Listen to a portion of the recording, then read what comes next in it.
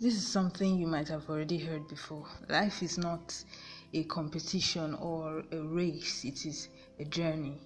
And as you keep going, as you keep moving forward, different things will try to slow you down, like speed breaks, faulty tires, and many more. You watch people overtake you, and this does not mean that you won't reach your destination. We need to learn to stop comparison. This journey is filled with lessons, hardships, heartaches, celebrations, and special moments. All of this ultimately lead you to your purpose in life, leads you to your destination. Some of the challenges we face only come to test our courage, it comes to test our strengths, our weaknesses, and our faith. Most importantly, time stops for no one, and if we focus on the negative, we might miss some really, really important stuff or some amazing things that life has to offer. So when you see your friends a step ahead of you, you're free to admire them, you're free to be genuinely happy for them and wish them well, celebrate with them. Also have it at the back of your mind